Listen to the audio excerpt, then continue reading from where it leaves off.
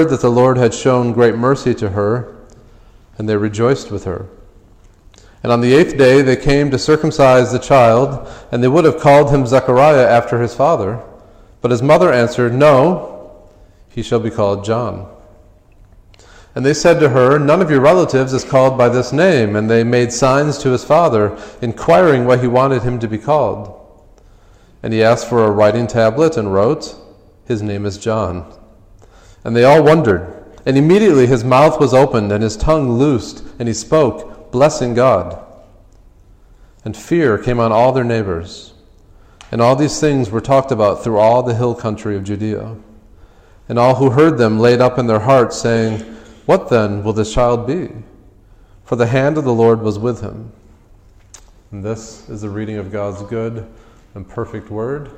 All God's people say, Amen. Please bow with me in prayer once more. Heavenly Father, you are the God who is first. You are the God who is chief above all things. You are the God who is the one true God, far above all other so-called gods. And we know that all things come from you, that you are the unmoved mover, that there is nothing exists apart from you. And Lord, we thank you that from you comes wisdom. And from you comes love, for we know that we did not love you first, but we love because you first loved us. From you comes life, life abundant. From you comes salvation. You are the author and finisher of salvation. From you comes every good and perfect gift.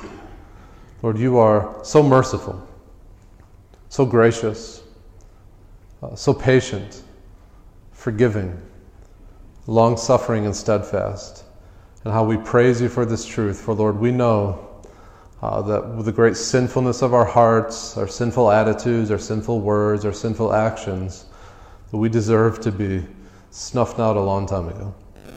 We've all sinned greatly against you. But Lord, if not for your mercy, not one of us would be standing here now. Not one of us would be here praising your name. So Lord, we praise you for your mercy, and for your love and your patience. And Lord, we thank you for your word, this great gift to us, so we don't have to wonder about who you are or what you're like, but Lord, we can go straight to the source, your great gift to us, this perfect, without error, complete, sufficient gift that gives us all that we need for life and godliness, all that we need to know to walk in a way that's pleasing to you, all that we need to know to know how to honor you and glorify you. And so we thank you for this. And Lord, as we look to your word this morning, we pray that you, by your Spirit, would illuminate our hearts and minds. You'd open our eyes to see wonderful things in your word, that you would convict us where we need to be convicted, that you would encourage us where we need to be encouraged. And Lord, we thank you that you will do that for your name's sake, for the good of your name and the good of your people.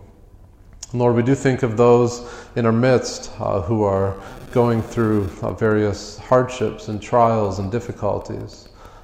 We pray that they would be looking to you, that their minds would be stayed upon you. In particular, Lord, we lift up Carla Hansen and her family with the recent loss of her brother. We pray for her brother's wife, who's still surviving, and children, that they would look to you during this time, that they would find their hope and their peace as they have minds that are stayed upon you. And Lord, we think of Christy Moore's sister-in-law, Lisa, who recently had the surgery and is in need of healing. Lord, we pray for a miracle there, Lord, for healing of the cancer, and that you would just strengthen her.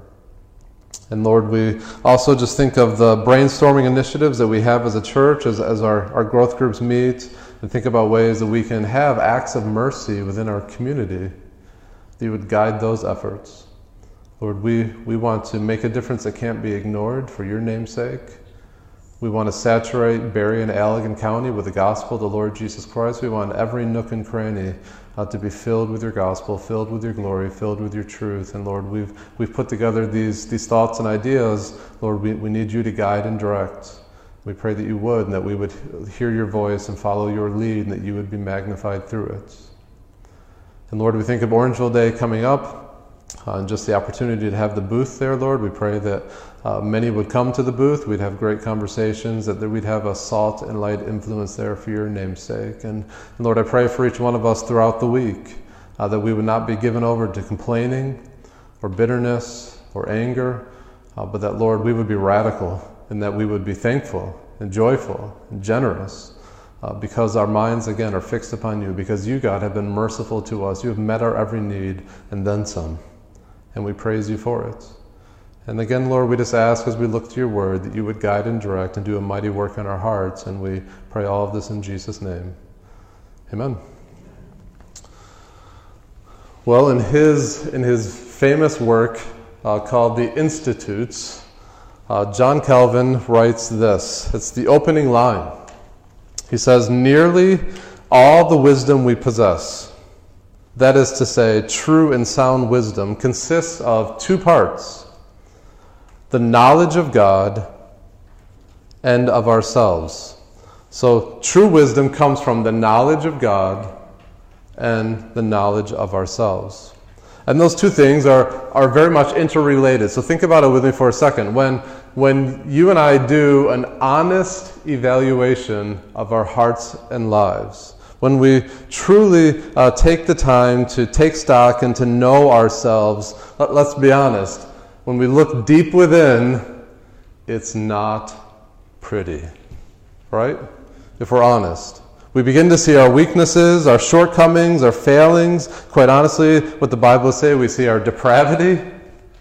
And the result of such honest self-evaluation should compel us to know God. It should compel us to search after God. That's what Calvin means when he says true knowledge comes from the knowledge of ourselves. And so he says this: each of us must then be so stung by the consciousness of his own unhappiness as to attain at least some knowledge of God. That's quite the phrase. He's saying as you look at yourself and evaluate yourself, you should be stung, shocked by your own unhappiness. And that should compel you to seek after God. But the flip side is also true. Just as without the knowledge of self, there is very little knowledge of God. Without knowledge of God, there is no knowledge of self. And that's because sin deceives. And the very first person that sin deceives is yourself. And so we are prone to think more highly of ourselves than we should. We convince ourselves that we're basically good. But when we look at God, as he's revealed himself in the scriptures, and we see he is perfectly holy, and that he's the only true standard by which any judgment must be measured, we are confronted once again with our shortcoming, with our depravity. We see just how far we fall short. We begin to see ourselves as we truly are. And so again, the knowledge of God and the knowledge of self is the path to true wisdom, and they are very much interrelated. A.W. Tozer, if you're familiar with him, says something very similar. He says it differently, but it's the same idea. He says, the most important thing about anyone is what you think about God. That's the most important thing about you, is what you think about God. The most important thing about you is not how much you know, or who you know, or how much money you have, or the color of your skin, or what political party you're with. But the most important thing about you is what you think about God. Neither are your emotions or your feelings the most important thing about you. And I think that's important to say because we live in a day and age where emotional experience is emphasized over everything. This is true on Sunday mornings. Often we evaluate the sermon or the music by how it makes us feel. Sometimes we do our devotions that way too. We say we had good devotions if we felt closer to God. And please hear me, feelings are a wonderful gift from God. A wonderful gift from God.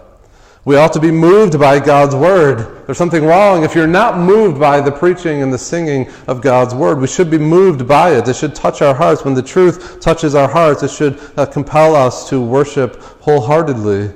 But the most important thing about you is not how you feel. The most important thing about you is what you think about God. I say that because what you think about God determines everything about you. If you get God wrong, you get everything else wrong.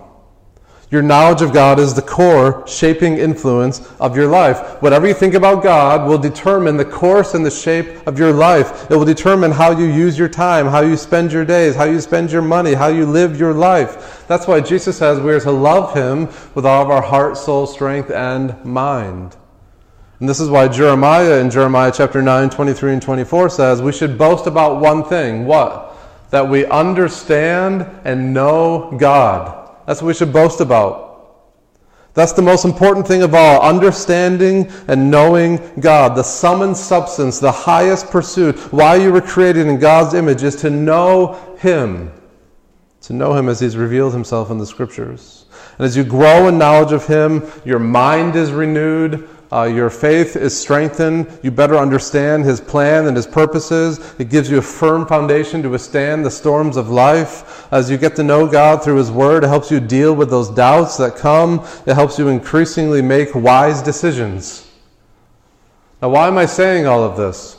I'm saying all this because as I sat down to study through this text and think through this text, my heart was captured by the phrase that's found in verse 58, where it says, "The Lord had shown great mercy to her." The Lord had shown great mercy to her. My heart was captured by that phrase because, if I'm being honest, I don't think very much about God's mercy. It doesn't factor into a lot of my thinking. I don't magnify it much in my life. I know that God is merciful, just like everyone in this room knows that God is merciful, and that it's important, but I don't spend a lot of time meditating on it, and that's a problem. That's a problem. And I knew it immediately. The Lord convicted me in my heart, so I confessed that to the Lord. And spent quite a few hours this week just trying to dig as deep as I know how to dig into God's Word about His mercy. And it was very, very refreshing, and quite honestly, it put a fire in my bones, and I'm excited to magnify His mercy this morning, because mercy is a major theme in our text, and actually in the whole chapter of Luke 1. Look at Luke chapter 1, verse 50. In Mary's song, which Josiah preached from last week, where Mary says this in her song, "His mercy is for those who fear Him, from generation to generation." Then verse 54, the same chapter, "He has helped His servant Israel in remembrance of His mercy." Then of course verse 58, which we read, where it says, "The Lord had shown great mercy to her." And then in verse 72 in Zechariah, in his prophecy, it says, "To show the mercy God promised to our fathers and to remember His holy covenant." And then drop down to verse 78, where he says, "Because of the tender mercy of our God, whereby the sunrise shall visit us from on high." And consider this, Elizabeth gives birth to John. And guess what John means? God is merciful. And so God, in His mercy, has Elizabeth give birth to John, which means God is merciful. And as one whose name means God is merciful, He's going to point all day long to the source of mercy, the Lord Jesus Christ. The emphasis is mercy. Mercy. So what is mercy, and what impact should it have on our life? That's what we're looking at this morning, the many sides of mercy and how we should respond to that mercy. So what is mercy? I think that's the most obvious place to start. And it's not as easy to define as you might think it is. Often some biblical concepts are hard to get our minds around and to define. And part of the reason why with mercy is because the Bible uses a lot of different words to talk about mercy. It's not just one word you can kind of trace through the Old Testament and the New Testament. There are multiple Hebrew and Greek words employed, so it's many-sided. And so consequently, when you read through Scripture, you're reading about mercy, and you might not even realize it, because there's so many different words and synonyms that are used for it. Synonyms such as kindness, loving kindness. Almost always when you come across the phrase loving kindness in the Old Testament, it's from the Hebrew word chesed, which is mercy.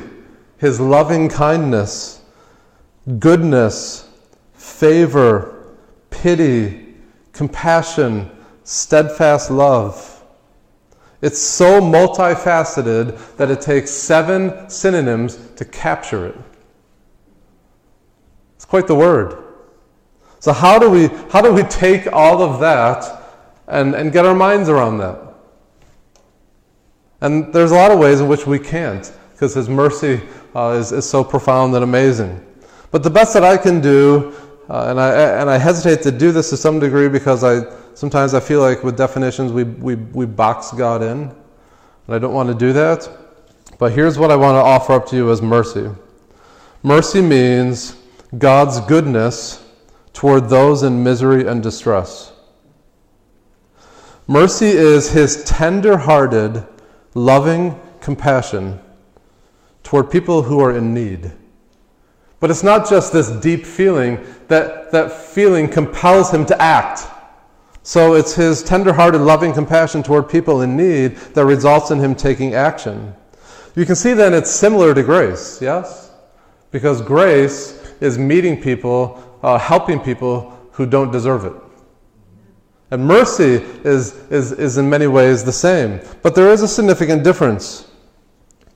Grace is given to those who are miserable and desperately in need of help, but grace may also be given to those who don't need it.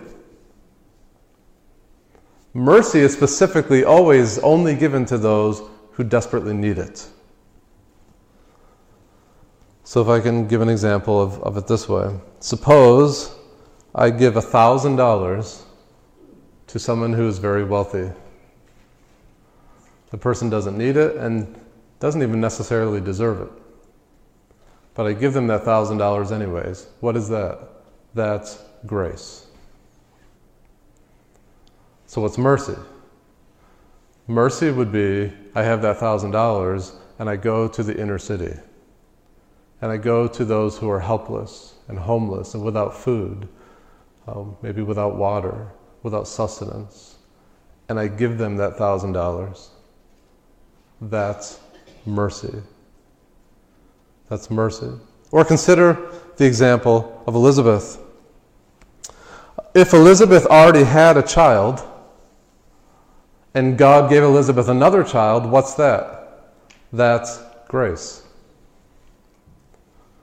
But Elizabeth doesn't have a child. And Elizabeth has been praying for a really, really long time for a child. It's been a great disgrace to her. Those are her own words back earlier on in Luke chapter 1. It's a stigma, a social stigma for her. And so she has a need, a child. And God gives her that child. That's mercy. And it's great mercy, like it's called in that verse, because how old is Elizabeth? We don't know exactly how old. Maybe that was a trick question. But she's past childbearing years, well past childbearing years. So it's great mercy because of her great need that God gives to her. Great mercy. So, mercy is God's compassion for those who are hurting and wounded. But just because we've defined it that way doesn't mean we're even beginning to scratch the surface and understand all that's going on there. Think about this. Mercy is one of the most essential qualities of God. I'm just going to read a few verses. Exodus 34 verse 6 says, the Lord, a God merciful and gracious, slow to anger, and abounding in steadfast love and faithfulness. Deuteronomy chapter 4 verse 31 says, for the Lord your God is a merciful God. Psalm 111 and verse 4 says, he has caused his wondrous works to be remembered. The Lord is gracious and merciful.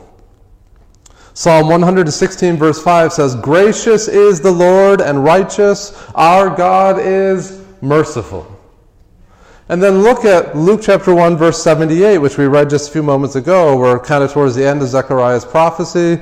And it says, Zechariah says, because of the tender mercy of our God. Now the word there, tender, quite literally means bowels. Because of the bowels of God's mercy. We would translate it heart. Because of the heart of His mercy. His deep-seated personal feeling, His compassionate heart. What is that verse saying? The verse is saying, along with all the other verses that I read, that not only is God merciful, He is mercy itself. It is his divine essence. Mercy lies at the heart of God, and therefore it should be no surprise when we read in Micah chapter 7, verse 18, that God does not stay angry forever, but delights to show mercy. Praise God for that verse and that truth. Is God wrathful? Yes, and rightly so, for we sin against him daily, but he is more inclined to mercy than wrath. Micah 7:18 says, God does not stay angry forever, but delights to show mercy. That is a wonderful truth that I praise him for, because if that wasn't true, I would not be standing here right now. And none of you would be here this morning. Why would I say that? Because of our sin. If God was more inclined to wrath than mercy, then he would have wiped us out a long time ago. With the flood, he wouldn't have bothered rescuing Noah and his family. There'd be none of us here. Praise the Lord that he is more merciful, that he delights to show mercy. Paul tells us in 2 Corinthians chapter 1, verse 3, that God is the Father of mercies. What does that possibly mean, that he's the Father of mercies, than to say that he is the source of mercy? Mercy comes from him. He is its author. He is our true help and comfort. There is no help, there is no comfort outside of God himself. So I'm trying to help us see through this is that mercy is not incidental or peripheral to God. He doesn't show up by accident or by weakness. It is intrinsic to his very nature. He is characterized by mercy. What is God like? He is merciful. He delights in mercy. He is tender in his mercy. His mercy is also immeasurable. It is immeasurable. We don't have to worry about it running out. We don't have to worry about it like we did with, what was that? That was toilet paper, right? That a few months back, like no one could find anywhere, except for Bill Boyle. Thank the Lord for Bill Boyle, huh?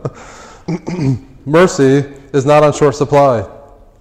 Psalm 103 verse 11 says, "For as high as the heavens are above the earth, so great is his steadfast love." Remember, that's a synonym for mercy. So great is his steadfast love toward those who fear him. Lamentations chapter 3, verses 22 and 23 say, "His mercies never come to an end, and his mercies are new every morning."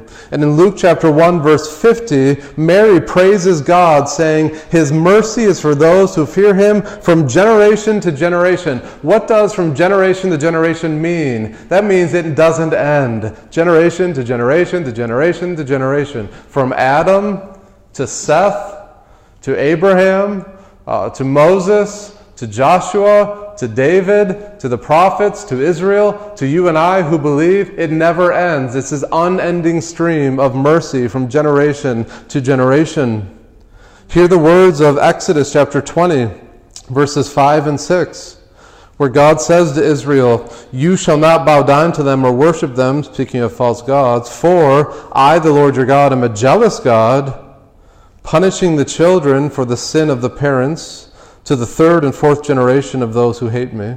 So catch that. He punishes to the third and fourth generation, to those who hate him. That's an important qualifier.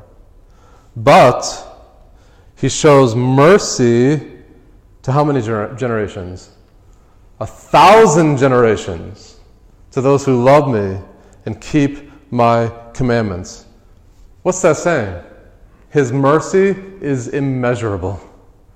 And what a contrast that is. God restricts his judgment to 3 or 4 generations of those who hate him, but pours out his mercy on 1,000 generations of those who love him. God's mercy is immeasurable.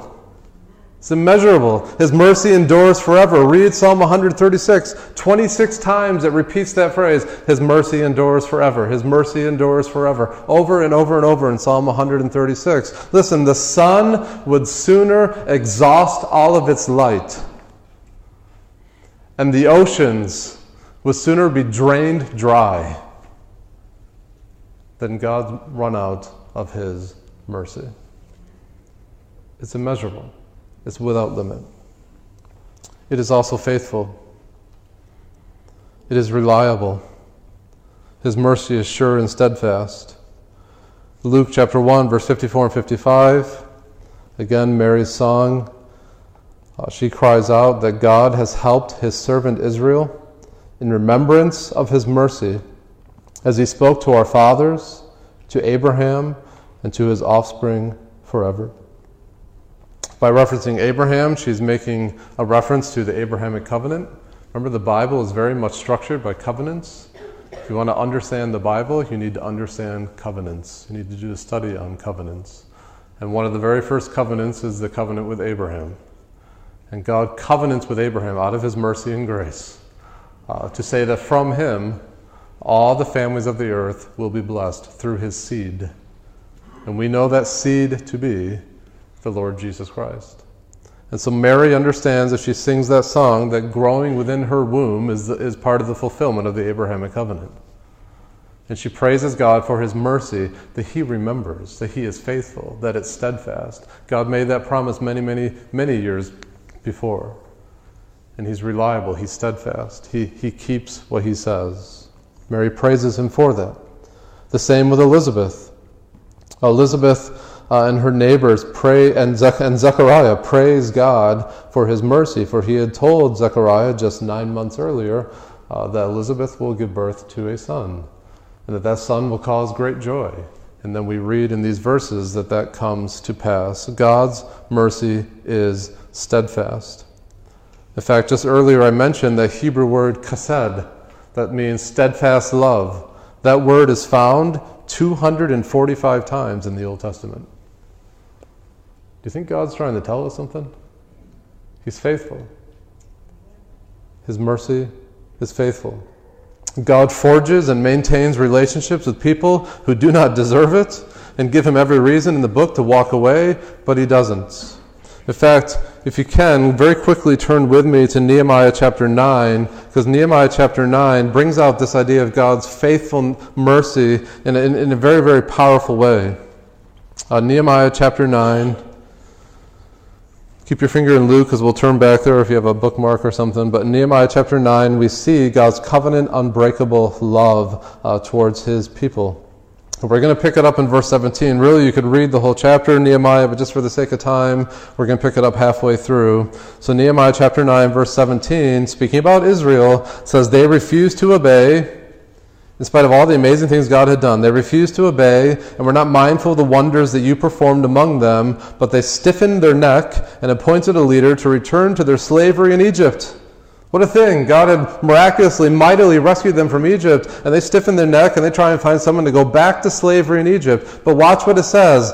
Verse 17, Nehemiah 9, verse 17, but you are a God ready to forgive, gracious and merciful, slow to anger and abounding in steadfast love, and did not forsake them, even when they had made for themselves a golden calf and said, this is your God, he brought you up out of Egypt, and committed great blasphemies. You and your great mercies did not forsake them in the wilderness. The pillar of cloud to lead them in the way did not depart from them by day, nor the pillar of fire by night to light them for them by which the way they should go. You gave your good spirit to instruct them, and did not withhold your manna from their mouth, and gave them water for their thirst. 40 years you sustained them in the wilderness, and they lacked nothing. Their clothes did not wear out, and their feet did not swell. That's amazing. And you gave them kingdoms and peoples, and allotted to them every corner, so they took possession of the land of Sihon, king of Heshbon, and land of Og, king of Bashan. You multiplied their children as the stars of heaven. You brought them into the land that you had told their fathers to enter and possess. So the descendants went in and possessed the land, and you subdued before them the inhabitants of the land, those Canaanites, and gave them into their hand with their kings and the people of the lands, that they might do with them as they would. And they captured fortified cities and a rich land, and took possession of houses full of good things, cisterns already hewn, vineyards, olive orchards, and fruit trees in abundance. So they ate and were filled and became fat and delighted themselves in your great goodness. What incredible goodness! But then verse 26, nevertheless, they were disobedient and rebelled against you, and cast your law behind their back, and killed your prophets who had warned them in order to turn them back to you. And they committed great blasphemies. Therefore you gave them into the hand of their enemies, who made them suffer. And in time of their suffering they cried out to you, and you heard them from heaven. And according to what? Your great mercies, you gave them saviors, the judges, who saved them from the hand of their enemies. But after they had rest, they did evil again before you, and you abandoned them to the hand of their enemies, so that they had dominion over them. Yet when they turned and cried to you, you heard from heaven, and many times you delivered them according to your mercies. And you warned them in order to turn them back to your law. Yet they acted presumptuously and did not obey your commandments, but sinned against your rules, which if a person does them, he shall live by them. And they turned a stubborn-shouldered and stiffened their neck, and many would not obey. Many years you bore with them and warned them by your Spirit through your prophets, yet they would not give ear. Therefore you gave them into the hand of the peoples of the lands. Nevertheless, in your great mercies, you did not make an end of them or forsake them, for you are a gracious and merciful God. His mercy is limitless, and His mercy is faithful in spite of our great sinfulness and rebellion and unworthiness. That's God's mercy. That's me trying to condense quite a few hours of study into a few words about mercy. It's pretty spectacular, huh? Amen. Now, what should our response be? How do we respond to God's multifaceted mercy? And I hope at this point you would say that the mercy of God is one of the most precious truths in the world. And I hope that you would say that I have a lot to learn from God's mercy, because I know I have a lot to learn from God's mercy. And I see in our text, verses 57 through 66, just a number of ways that are good and proper to respond to mercy. And the first one is this. The first response to praise and mercy should be praise and rejoicing. It should fill our hearts with joy. Look at verse 58 again. 57. Now the time came for Elizabeth to give birth. She bore a son, so God keeps His word. And her neighbors and relatives heard that the Lord had shown great mercy to her, and they rejoiced with her. So rejoicing. Now, there's nothing really too surprising about that. That's usually what happens when someone gives birth to a baby. People are happy, right? But notice the text doesn't put emphasis on the fact that they're happy so much about the baby being born. The text says her neighbors and relatives heard that the Lord had shown great mercy, and they rejoice. They rejoice at His great mercy. His mercy. They see it's the Lord's doing, and it gives them joy. God has mercifully met her need in a surprising way, and the people rejoice. It's the same with Zechariah, right? If you look at verse 64, his tongue is finally set free. What does he do? We're going to talk more about this next week, but what does he do? He bursts forth in praise, blessing God and praising God for His mercy. And doesn't God's mercy put a fire in your heart and cause you to want to praise Him and worship Him as you think about it, as He meets your needs? It did for Zechariah, it did for Mary, and just think of it this way. You cannot have a blazing fire without wood. Right? That makes sense? If you're going to have a blazing fire, a big bonfire, and all you do is have a bunch of crumpled up newspaper, how long is that fire going to last? It's going to go up pretty quick, right? What do you need to sustain a strong, roaring fire? You need wood, right? I offer up that illustration to say this. If you're going to have a worship of God, a praise of God, joy in God, passionate praise and joy and worship, what you need to know is God. The truth about God is the wood that keeps the fire and the passion burning for Him. If you want to live a life to the glory and praise of God, a passionate life for Him, what you need to know is the truth about God. And get to know Him more and more and more, and that fire will grow more and more and more. Charles Spurgeon puts it this way. Take the attributes of God one by one and think about them. I do not know a single attribute of God which is not wonderfully quickening and powerful to a true Christian. As you think of any one of them, it will ravish you and carry you quite away. You'll be lost in wonder, love, and praise as you consider it. You will be astonished and amazed as you plunge into its wonderful depths, and everything else will vanish from your vision. And I can tell you that's exactly what happened to me this week. As the Lord renewed my heart and refreshed my heart about the wonders of His mercy. And you can do that with every one of His characteristics, every one of His attributes. In your bulletin, there's a sermon notes page, and on that notes I inserted the lyrics for an old hymn written in 1776 called "Thy Mercy, My God." Unlike Josiah, I am not going to sing that, but I will read that for us, and please follow along with that in your bulletin, those notes that are in there, because I want you to see how the mercy of God caused John Stocker, the one who wrote the hymn, to write these words and just rejoice in Him. So they're powerful words. He says, maybe you know the song and you can hear the tune in your head as I say it. Thy mercy, my God, is the theme of my song, the joy of my heart and the boast of my tongue. Thy free grace alone, from the first to the last, hath won my affections and bound my soul fast. Without thy free mercy, I could not live here. Right? We've been talking about that. Without thy free mercy, I could not live here. Sin soon would reduce me to utter despair. But through thy free goodness my spirits revive, and He that first made me still keeps me alive. Thy mercy surpasses the sin of my heart, which wonders to feel its own hardness depart. Dissolved by thy goodness, I fall to the ground and weep to the praise of the mercy I found.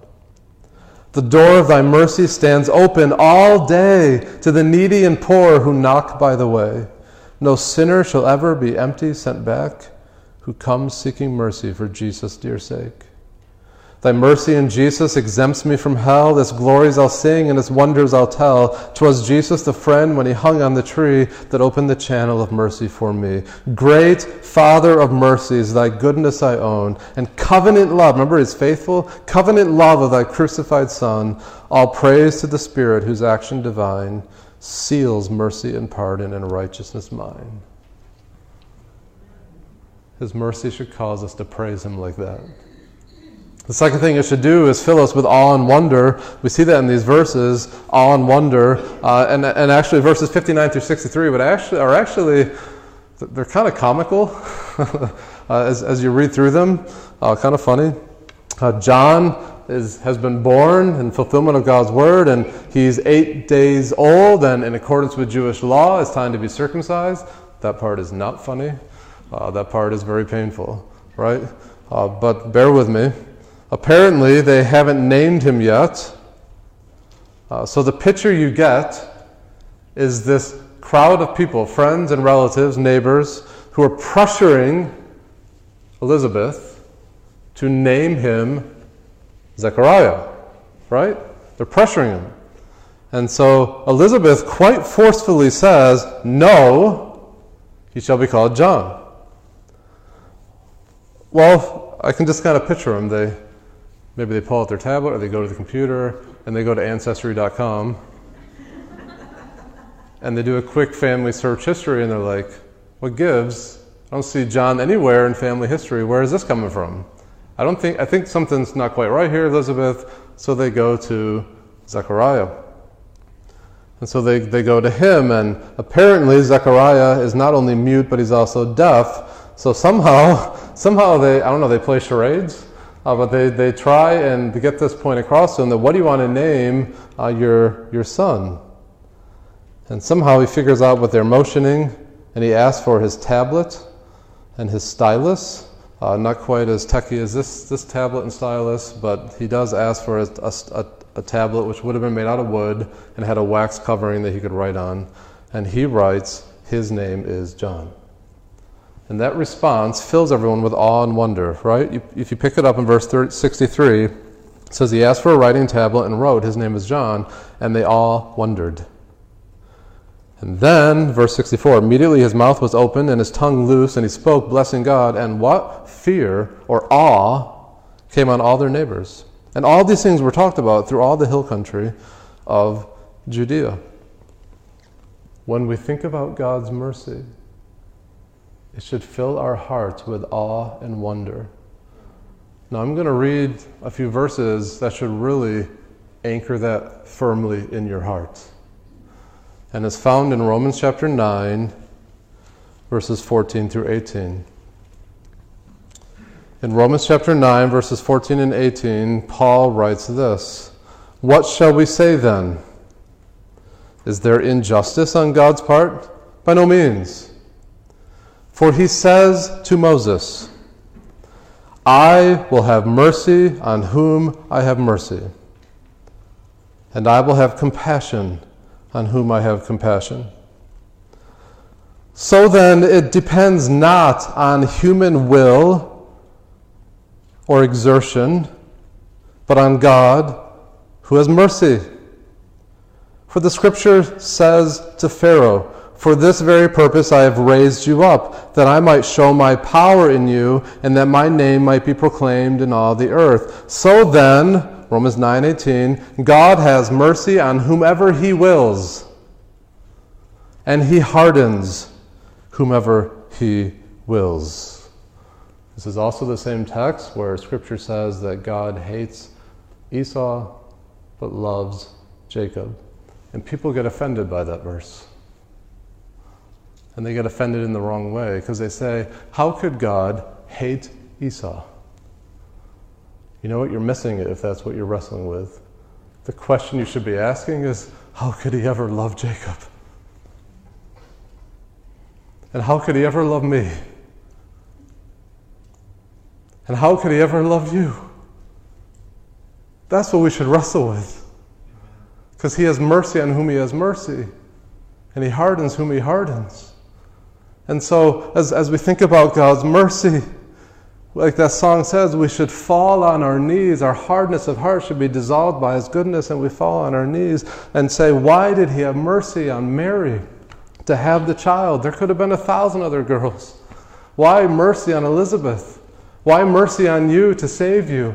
Why? It's not because of anything we did. It cannot possibly be that. It's because of his sovereign mercy.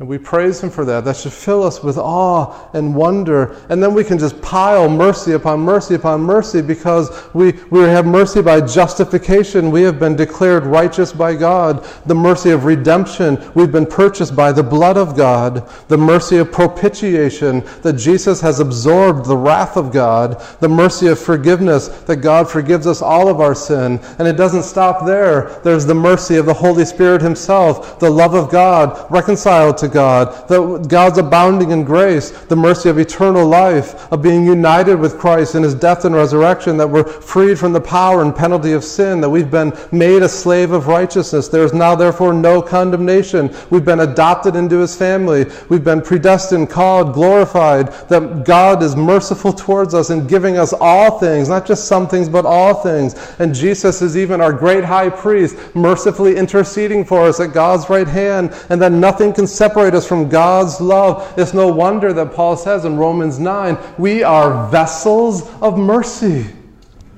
Vessels of mercy. And I hope and pray that's filling your heart with awe and wonder. What a God. And from there it leads to obedience. Yes? Obedience. Elizabeth and Zechariah show their faith and trust, their obedience in a couple of ways. One, they have John circumcised on the 8th day. That's in accordance with God's law. Another way that they show obedience, as you know, is they name their son John, to the shock and wonder of everybody else. And there's no hesitation this time. Initially, Zechariah hesitates, right? The angel comes to Zechariah, tells him what he wants to do, what God's planning on doing, and Zechariah is like, what now? Can I get a few more details? And he's punished, mercifully punished, by having his mouth closed, right? But this time, there's no hesitation. When he's asked, what should his name be? There's no hesitation in the obedience. His name is John. He has faith and he obeys, and he bursts forth in praise. So what we see from that, I believe, is that mercy should always have this effect on us to cause us to be obedient. Romans chapter 12, verse 1 says, "Therefore I urge you, brothers and sisters, in view of God's mercy, to do what? Offer your bodies up as living sacrifices." Why should we do that? That verse goes on to say, this is your only reasonable act of worship. When we think about God's mercy, our response should be wholehearted obedience, wholly and solely giving ourselves over to him. That's the only thing that's right. That's the only thing that's holy and pleasing to God. That's the only thing that's true and proper in response to God's mercy. So as your heart is filled with His immeasurable, faithful, sovereign mercy, it should compel you to be useful for God's kingdom. It should compel you to love others. Right? It should compel you to be patient with others. It should compel you to forgive others. It should compel you to be welcoming to others. It should compel you to worship Him with every fiber of your being, every moment of the day. Because He didn't have to be merciful, but He's met your every need. And by the way, if I can just connect the dot, this is one reason why I love what we're doing with those brainstorming initiatives and reaching out to our community with the love of Christ. Because if God has been merciful to us, what are we supposed to be? Merciful to others. And so loving our community is recognizing that there's needs in our community, and we want to extend God's mercy through us. That's what that's about, right? That's what that's about. The fourth response is heartfelt meditation. Heartfelt meditation. These supernatural, mercy-laden events that the people have witnessed and heard about make a great impression upon them. They can obviously see that God is at work. They think deeply on it and they ask, what then will this child be? You catch that in verse 66. All who heard them laid them up in their hearts. It's actually a common refrain throughout Luke. They laid it up in their hearts. What does that mean? It means they thought on it. They turned it over and over in their minds. And I just want you to think about this too. Don't forget why John was born. John is not born to make much of John. John was born to make much of Jesus. So, this thought came to me as I was thinking about it on Thursday. If God's great mercy caused this much awe and wonder by way of the birth of John, if the birth of John caused people to think long and hard and to praise God for His mercy, how much more? How much more, right?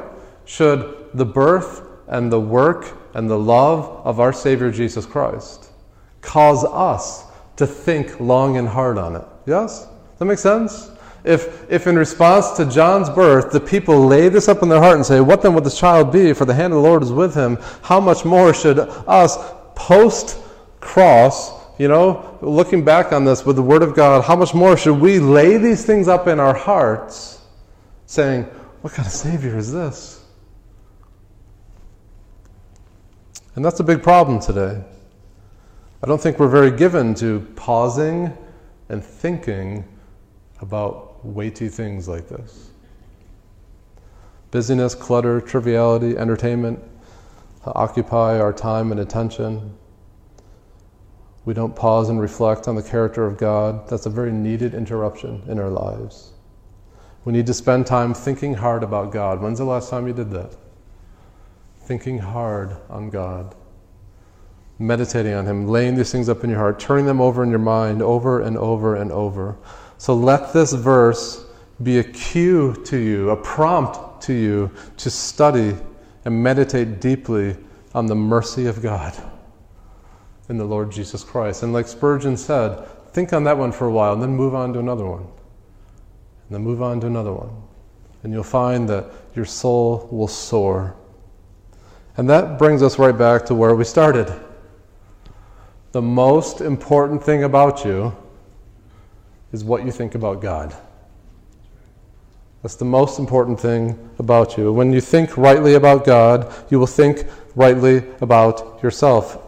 True wisdom is found in knowing God as He's revealed Himself in the Scriptures, and then knowing yourself, and those things are very deeply interrelated. So what comes to your mind when you think about the fact that God is merciful? And above all, what I hope comes to your mind when you hear about God's mercy is that you will say, I run to Jesus. I fly to Jesus. In and of myself, I recognize I'm a miserable sinner, fully deserving of God's wrath. fully deserving of his punishment. I have a great need. I'm a great sinner. A great need. And maybe you feel that need this morning. I pray and I hope that you do, that you feel your sin this morning. That you feel your rebellion against him, that you feel your need for mercy. Do you feel that this morning? And what I hope you will hear and recognize is God is merciful. That God is delighting in mercy. What a great encouragement to throw yourself on God. If you feel your need of sin and forgiveness, then go to God who is rich in mercy, and he will forgive. There's no greater encouragement than that fact that God delights in mercy. He counts it his glory to forgive your sin, to meet you at your greatest need. I tell you, there is more mercy in Christ than sin in your heart. There is more mercy in Christ than sin in you. Are you weak? Are you burdened? Are you troubled? Jesus did not come to save the healthy or to call the righteous, but Jesus came to save the sick, to save the sinners. Do you feel your need this morning? Do you recognize your sin this morning? Oh, cast yourself on Jesus. He's mighty to save. Perhaps you think, I've done too much sin, too great of sin. That's nonsense. Remember what we talked about. His mercy is without limit. Ephesians 2 verse 4, but God, who is rich in mercy. He is rich in mercy. God is richer in mercy than you are in debt to your sin. I can say that again. God is richer in mercy than you are in debt to your sin. There is more mercy in Christ than sin in you. And I can also think of no greater picture of mercy than the Lord's Supper. Remember, today is Communion Sunday. As we think of communion, as we ponder God's mercy, I just want to make a connection with that in your mind. The Lord's Supper, even when we do it this way, it's not the way we're familiar with, right? But even when we do it this way, what we remember is the wafer that's on the top, underneath that little piece of film there, that represents the body of Christ, which was willingly sacrificed on the cross for our what? Our sin. Our need. We're needy people. We need salvation. And then we drink the juice. And the juice is a picture of the shed blood of Jesus Christ as poured out for the forgiveness. Taken that, and what I want to say to you, Christian, is this: we're all unworthy. That's the goodness. Then there's mercy, and come to the cup and the bread. Yes, this is a reminder to you that you are unworthy, but He is worthy. This is a reminder to you that He is rich in mercy. And I just share that because I know in years past through experience of many Christians who don't partake in this because that week they sinned or something, or they feel guilty and they feel unworthy. And I'm trying to help you see that as long as you've confessed that to Him and sought Him out about that, then this is for you. Partake in this and be reminded that He is rich in mercy to you. That you are needy and He loves, He delights to meet that need. Does that make sense? It's a very, very important reminder. But I will say, too, very, very, very quickly, that if you are right now professing faith in Christ, but you are delighting in sin, and you have unconfessed sin in your heart, you're unrepentant, then with Scripture I strongly warn you, do not drink this. Do not eat this. Because if you have unrepented sin in your heart, if you have hardness of heart, and you're delighting in sin, if you drink this, you are spurning the mercy of God. You do not want to spurn the mercy of God.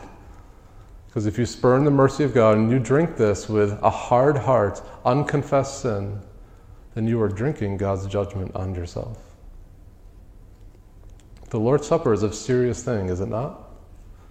A serious thing. So what we're going to do is we're going to give a few moments. Hopefully everyone has one of these. If you don't, now's the time to go grab one super quick back there in the foyer. But what we're going to do is we're going to give a few moments of silence. And maybe what you need to do is to do some sin searching, some soul searching. And there's some sin in your heart the Lord's convicting you about, and you need to confess that to Him. You need to get right with Him. Maybe you know in your heart of hearts that you don't have His salvation at all. Then now is the time. Today is the day of salvation. Maybe in your heart's just bursting with praise and thanksgiving at His mercy. Then spend a few minutes now praising Him and thanking Him and rejoicing in Him. And then in a minute or two, I'll stand up and I'll lead us through this. Okay? So a few moments just to bow your head and go before God in prayer to either confess or to praise Him.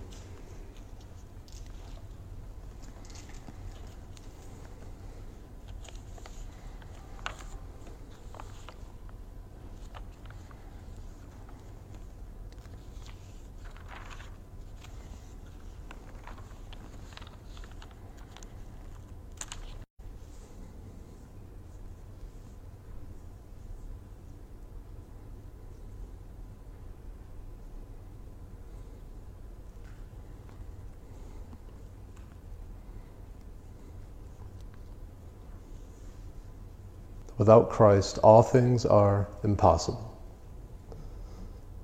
So how we rejoice in your mercy. That you've seen our need, and you've acted. You've met that need so perfectly. And our cup overflows in so many ways. You've graciously given us all things through your Son, the Lord Jesus Christ. Oh Lord, how we praise you for your mercy. We thank you, Lord, that there is more mercy in you than sin in our hearts. That your mercy is more than the deepest, darkest, most heinous, abominable sin we can imagine. Though your mercy is more. And Lord, we read stubbornness of heart, their hardness of heart. They're not crying out to you for mercy. They're still trying to do it in their own strength. They're still trying to live life. That you would show them how great you are. That you and you alone are worthy of worship, and that you are worthy of a wholehearted response, of wholehearted sacrifice, of being living sacrifices. And Lord, we just can't praise you enough for all this, and we thank you so much for all of this. And we pray this all in Jesus' name. Amen. So as we do the communion, what we're going to do is I'm going to read the verses, and then just go ahead and eat the wafer and drink the juice. And then once you're able to swallow that down, Josiah and the worship team are going to lead us once more in that song, His mercy is more. So the scriptures say in 1 Corinthians 11, verse 23, "For I received from the Lord what I also delivered to you, that the Lord Jesus, on the night He was betrayed, took bread, and when He had given thanks, He broke it and said, 'This is my body, which is for you. Do this in remembrance of me.' In the same way also He took the cup after supper, saying, 'This cup is the new covenant in my blood. Do this as often as you drink it in remembrance of me.'"